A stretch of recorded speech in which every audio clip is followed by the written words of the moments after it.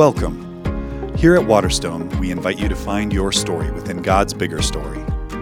We are a church that lives for something bigger than ourselves and is passionate to proclaim and demonstrate the way of Jesus. We are currently living through a time of radical shifts in technology, ethics, secular ideologies, and religion.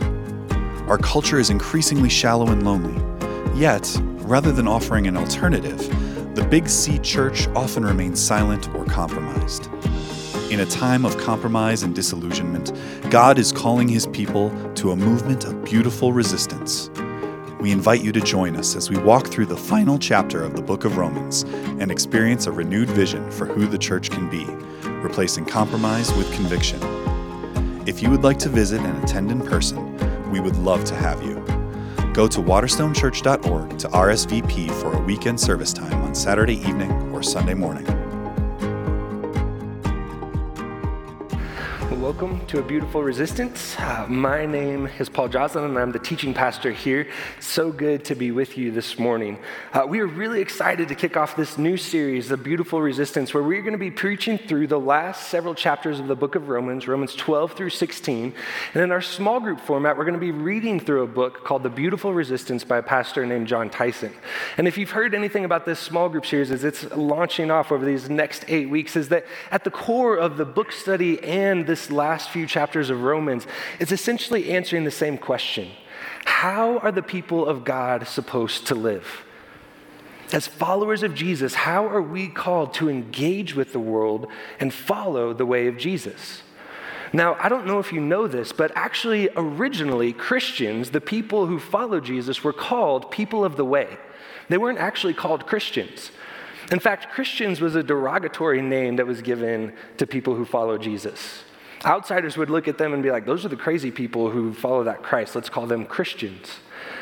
But the followers of Jesus, they referred to themselves for many of the first years of following Jesus after he was resurrected as people of the way, people who follow the way of Jesus. Because at their core, this multi-ethnic, multicultural, multi-economical society that they formed was centered around one thing: allegiance to Jesus Christ and to his way of living. At our core, as followers of Jesus, that's what it's always been about, following the way of Jesus. Now, we know that it's not that simple, right? I mean, it's simple to say, oh yeah, we're the people who follow the way of Jesus, but the reality is the world offers a lot of different ways to follow. There are so many different ways and alternatives to the way of Jesus that offer up a place of happiness and that tell us if we follow that way of living, we'll actually have the happiness and the spirituality and the divine that we're looking for. In fact, Jon Tyson, he says it this way: we are living in a multicultural, postmodern, pluralistic society filled with competing worldviews, diverse religions, self-defined moral systems, and individually created identities. There exists a variety of ways to live that are constantly offered to us. Ways to find life, happiness, identity, community, purpose, and the strength to live our best life. And that's not the only challenge. It's not just that there are a lot of ways that we could choose to live, but sometimes if we're honest with ourselves, there's ways that seem to kind of partially align with the way of Jesus. And so it can kind of get muddled in our minds. Is this the way of Jesus or is this the way of the world? And it feels kind of like the way of Jesus, but it feels like it's a little off. I mean, just look at politics. Both political parties would have you believe that if you vote for them, you are following the way of Jesus. I mean, is following Jesus about morality or is it about freedom from morality? There's so many ways that the people of God are pressured to live and to conform to society, and oftentimes it's muddled with the way of Jesus. But sometimes, let's also be honest, it's a little clearer than that, isn't it? I mean, there are sometimes we very clearly know, okay, this is the way of the world, and this is the way of Jesus, but we still feel torn, and we feel a tension, and the desires of our hearts and the longings of our mind that I really... this just feels better. This is just easier. I would rather follow the way of the world in this moment. And so we live in this tension between knowing as the people of God we're supposed to follow the way of Jesus, but feeling this pressure to follow the way of the world. And we should pay attention to that tension. When we begin to feel that pull and that tug, it's kind of like a check engine light coming on in our car. Whenever that check engine light comes on, we have to diagnose the problem to make sure that the check engine light of our soul, we know what's going on. The problem is we don't often take it in for a diagnosis to fix the problem. The problem is we often try to find new disciplines that we think will help solve the problem. So say, okay, if I'm feeling this tension between the way of Jesus and the way of the world, then I just need to read my Bible more, and then I'll be able to follow the way of Jesus. Or if I'm feeling this tension, I just need to pray more. I need to go to church more. And if I do those things, then I will fall into the way of Jesus. The problem with that is that it's a little bit like your check engine light coming on your car, taking it into the mechanic and saying like, hey, I need to get my car checked out. And the mechanic says, hey, what's going on? What can we do? He's like, well, my check engine light's on. Okay, we'll take a look at it. No, I don't want you to take a look at it. I just want to get a lift kit for my car. I think that'd be sweet. I want to get my windows tinted and a new radio. And the guy's looking at you like, your car might not stay on the road. You want to do what? You see, when our check engine light is on, we don't just need new disciplines. We need a new orientation. Let me tell you what I mean by that. Let's look at Romans 12, 1 through 2, where Paul begins this whole call of what the people of God are supposed to be. It says, therefore, I urge you, brothers and sisters, in view of God's mercy, to offer your bodies as living sacrifices, holy and pleasing to God. This is your true and proper worship. Do not conform to the pattern of this world, but be transformed by the renewing of your mind. Then you will be able to test and approve what God's will is, his good, pleasing, and perfect will. Now, if you've been in church for any amount of time, you probably have heard this said before, that if you see a therefore in Scripture, you what? Ask what it's there for. Perfect. Saturday night didn't get that, so you guys are already doing better. I know everyone at home got it too. Okay, so you ask what it's there for. What is it there for? Paul is tying this passage, this next several chapters of Romans 12 through 16 to everything that has preceded it. Romans 1 through 11, Paul has been preaching a sermon to this church about what the gospel of Jesus Christ is. He's been telling them the story of God's mercy, and he says that everything I'm about to tell you, all of the ways the people of God are supposed to live, all of the ways that we're supposed to follow, are all rooted and based in our relationship with God that is based on the story of God's mercy. And so in chapters 1 through 11, he unpacks again and again and again this story of God's mercy, the way that God has stepped into human history, that when we rebelled against God and we chose to define goodness for ourselves, that God was not passive, that he took action, that he stepped in and sent his son who died for us, redeemed us through the power of his death and resurrection so that the people of God can form this new community following the way of Jesus. It's all rooted in God's mercy. Everything that we are and everything that we are called to be is rooted in the mercy of God. And so as Paul begins this argument of how the people of God are supposed to live, he says, because of everything that God has done. It's just what Justin was talking about earlier in Romans 8. Where it says that we were enslaved to sin, and yet God has adopted us as sons and daughters through the power of Jesus. Later in Romans 8, Paul says that there is nothing in this world or out of this world. There are not angels nor demons. There are not actions we can do, or there's nothing in our past or in our present or our future that can separate us from the love and mercy of Jesus. And that is the foundation of our relationship. And so if we want to live out who the people of God are called to be, we have to remember what God has done. We have to remember God's mercy. We are a people whose story is a story of God's mercy. But if you're like me, and I guess is that most of you are like me, most days we struggle to understand God's mercy. Actually, a better way of saying it is we may understand God's mercy, but we struggle to believe that God is actually merciful. And when we think of God, and we think of God specifically looking at us, we think, pretty sure God just tolerates me. And when God looks at us, he's more disappointed and frustrated by who we are than excited. We have this vision of God that he's looking down on us from above and kind of just has his eyebrows raised going, really?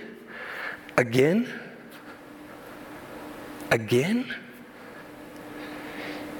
You see, we can hear that God is merciful, but we believe it's a mercy infused with disappointment. We can hear that God dispenses mercy, but it's a mercy that he gives begrudgingly because we know ourselves. We know our hearts. And yet what Paul is saying is that in view of God's mercy, in view of what God has done, that is the foundation of our relationship with him.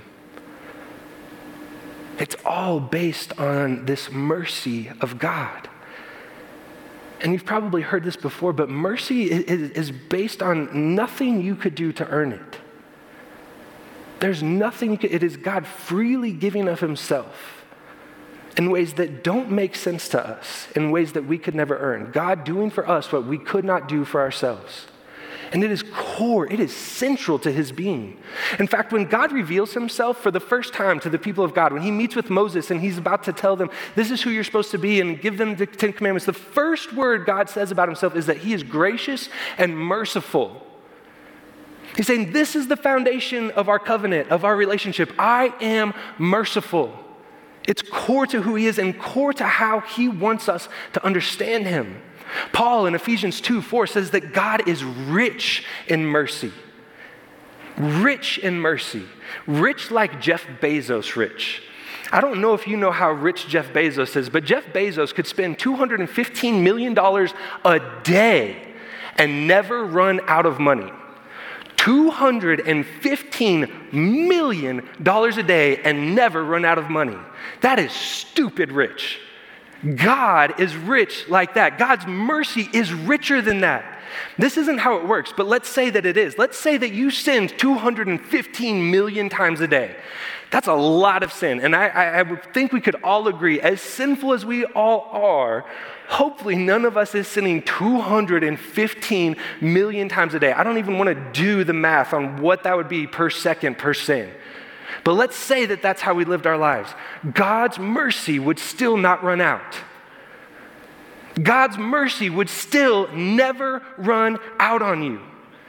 You could sin 215 million times a day and God's mercy would still be rich enough to cover over those sins, to dispense that mercy on you and to make you whole.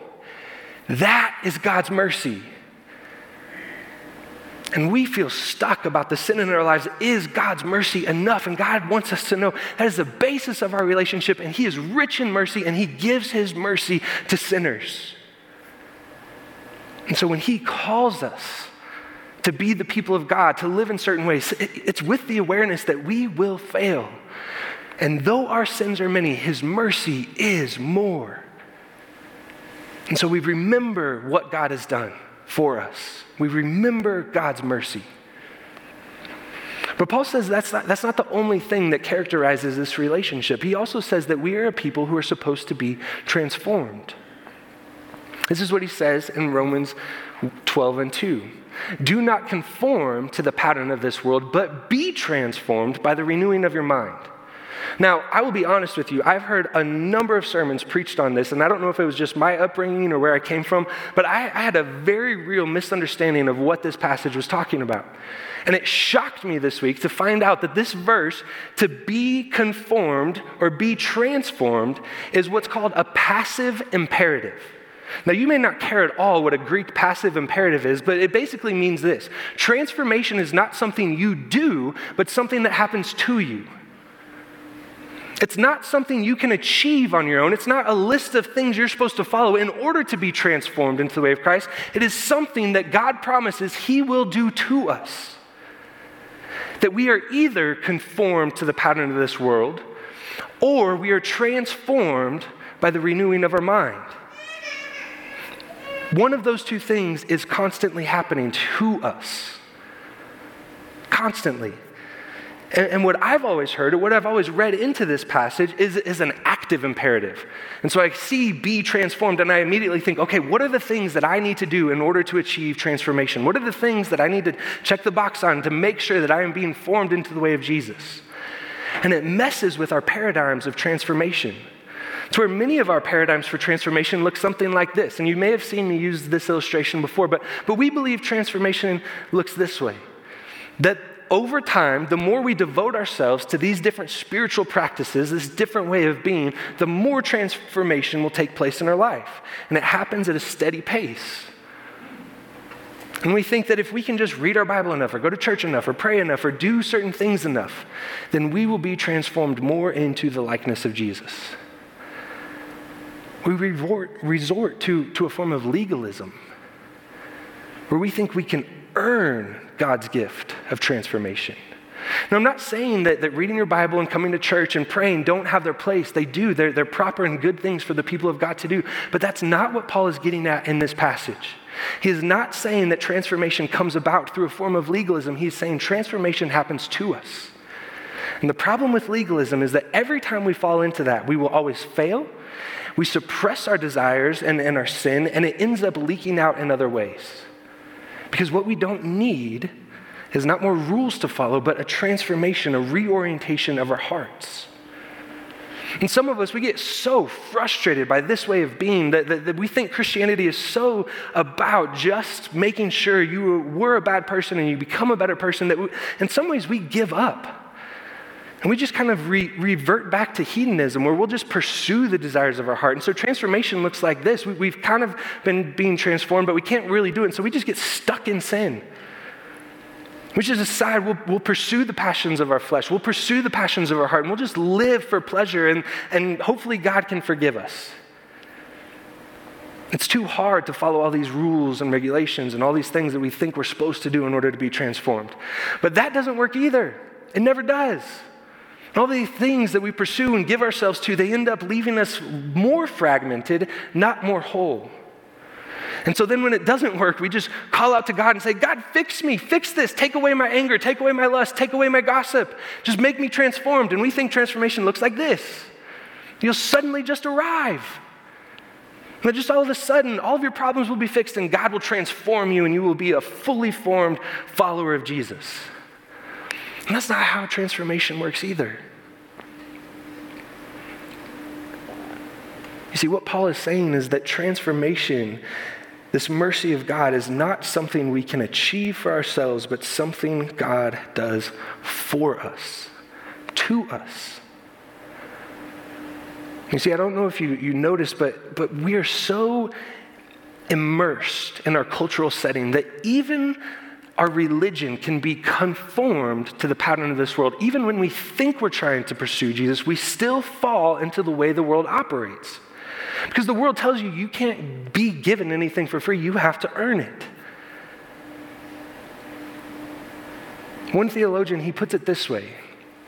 He says, Western culture today is so powerful and alluring that it often just swallows us whole. Its beauty and power and promise generally take our breath away and our perspective. The lure of present salvation, money, sex, creativity, the good life, has for the most part entertained, amused, distracted, and numbed us into a state where we no longer have a perspective beyond that of our culture and its short-range soteriology. What he's saying is that we become conformed to the patterns of this world where we believe their story of salvation. That these certain things that the world offers, this certain way of being, this certain way of even following God that the world says we have to do, will ultimately lead to our salvation. And it results in us giving ourselves to these things over and over and over again and not actually experiencing the transformation that we long for. And so this idea that the transformation happens not by things that we do, but who we are with. So what Paul is calling the people of God to do is to remain in Christ. See, the question about transformation is not what are you doing to be transformed, but it is who are you allowing around you that is forming you. Not what are you doing, but what is forming you. It's a key difference. And so ways that you could ask yourself this question is, are you being formed by the culture or by the church? Are you allowing yourself to be formed by social media influencers or the influence of the Holy Spirit? Are you allowing yourself to be formed by cable news or by the Word of God? You see, what Paul is saying is that where we place ourselves, our orientation, the posture we have before the world or before Jesus is what transforms us. One will happen or the other. And the people of God are supposed to be the people who are transformed into the likeness of Christ, renewed with his mind, that we become people who think like God, operate like God, act like God because of the transformational work he has done in our lives. And so the question is not what are you doing, but what are you being formed by? We have to take an audit of our souls. What voices are we allowing to speak into ourselves? What places are we posturing ourselves before and allowing those things to form us? Because I guarantee you, if you posture yourself before late night cable news television, you will be formed to the pattern of their thinking. Don't care if it's Fox or MSNBC. You will be formed to the pattern of this world and not transformed into the pattern of Christ. What do we allow to speak into our lives to transform us? Think of the voices in your life that you listen to. Do we listen to them or do we remain in Christ? Now, when I say that, remain in Christ, the obvious question is, well, what does that mean? It's not about reading your Bible, but I'm not supposed to listen to Tucker Carlson or Rachel Maddow. Then what does it mean to remain in Christ? If it's not about doing these certain disciplines, then how do I remain in Christ? What does that actually look like? There's one active imperative in this whole passage, in these two verses. And Paul says, offer yourselves as a living sacrifice before God, as your true and proper worship to him. He says, the thing you can do if you want to be transformed, if you want the transformation that Jesus promises, if you want the renewal of your mind that God is calling us to, the thing you can do is lay your life down as a living sacrifice before the throne of God, as a true and proper act of worship. What the heck is a living sacrifice? If you have ever watched any sort of movie or television show where there's a sacrifice, they end up dead. What is a living sacrifice? It is a continual posturing of ourselves, of laying ourselves down, sacrificing our whole selves before God. It is giving up our desires for God's desires. It is a posture of allowing ourselves to die. When we lay ourselves down before the throne of God as a living sacrifice, we are giving up me. My desires, my way of thinking, my way of doing things, my way of operating in the world is laid down before God as an act of worship. But we struggle with that. I don't know about you, but there are times that I try to offer myself fully to God, and there are times where I feel conflicted with the way of the world. God is asking for devoted hearts, but oftentimes I have a divided heart. And there are parts of myself that I offer to God, and I say, God, you can have this, you can have this, and then I think of these other places within me that nope, God, you can't have that yet. That's still mine. I'm not ready to go there with you. We live in this place with divided hearts where we give ourselves up as a living sacrifice, and then we get off the altar and we offer ourselves to the things of this world. And so the truth is that our transformation often looks much more like this. Right? And there are moments where we give ourselves to God, and there are moments where we give ourselves to this world. There are moments that we seek transformation, and there are moments we are conformed to the pattern of this world. There are moments we offer ourselves wholly to God, and there are moments where we say, no, I will give myself wholly to this idol. Because ultimately, that's what this conversation is about, this orientation of ourselves before God. It's a conversation about worship. It's a conversation about what we have placed at the center of who we are, what we have placed at the core of our being, what we have given our allegiance to. Do we worship Jesus and Him alone, or have we given ourselves, our hearts, our minds to the things of this world? So what's fascinating to me is this is not the only time in Romans that Paul talks about offering ourselves as sacrifice. In Romans 6, he brings this idea up several times in Romans 6, 13, 16, and 19, where he says that we often offer ourselves to the wickedness of this world. We offer ourselves to the way of being in this world. We offer ourselves to the idols of this world. And what he says about that action is that every single time those things will enslave us. Every single time we give ourselves to those things, we will be enslaved. And so our true and proper worship is not giving ourselves to those things, but to God, to resist idolatry and to worship God alone. It's a matter of orientation of who we have given our hearts to. What I find especially fascinating about this passage is that word, true and proper worship. What Paul is saying is he uses a Greek word there, logikos, logical. He says the logical response to what God has done, the mercy that He has given, the logical response to everything God has done for us is for us to give ourselves fully and wholly to Him, holding nothing back, instead of giving ourselves to the idols of this world, to worship Him alone. And the question I think we all wrestle with is that actually better? Is it better to give myself fully to Jesus or to these idols of this world? To resist idolatry and worship Jesus alone? See, there is a reason we chose the image for this beautiful resistance, this whole anchor of who this movement of the people of God is supposed to be, following the way of Jesus. We chose the image of Jesus washing the disciples' feet. Because the way of Jesus is a king who did not come to be served, but who came to serve.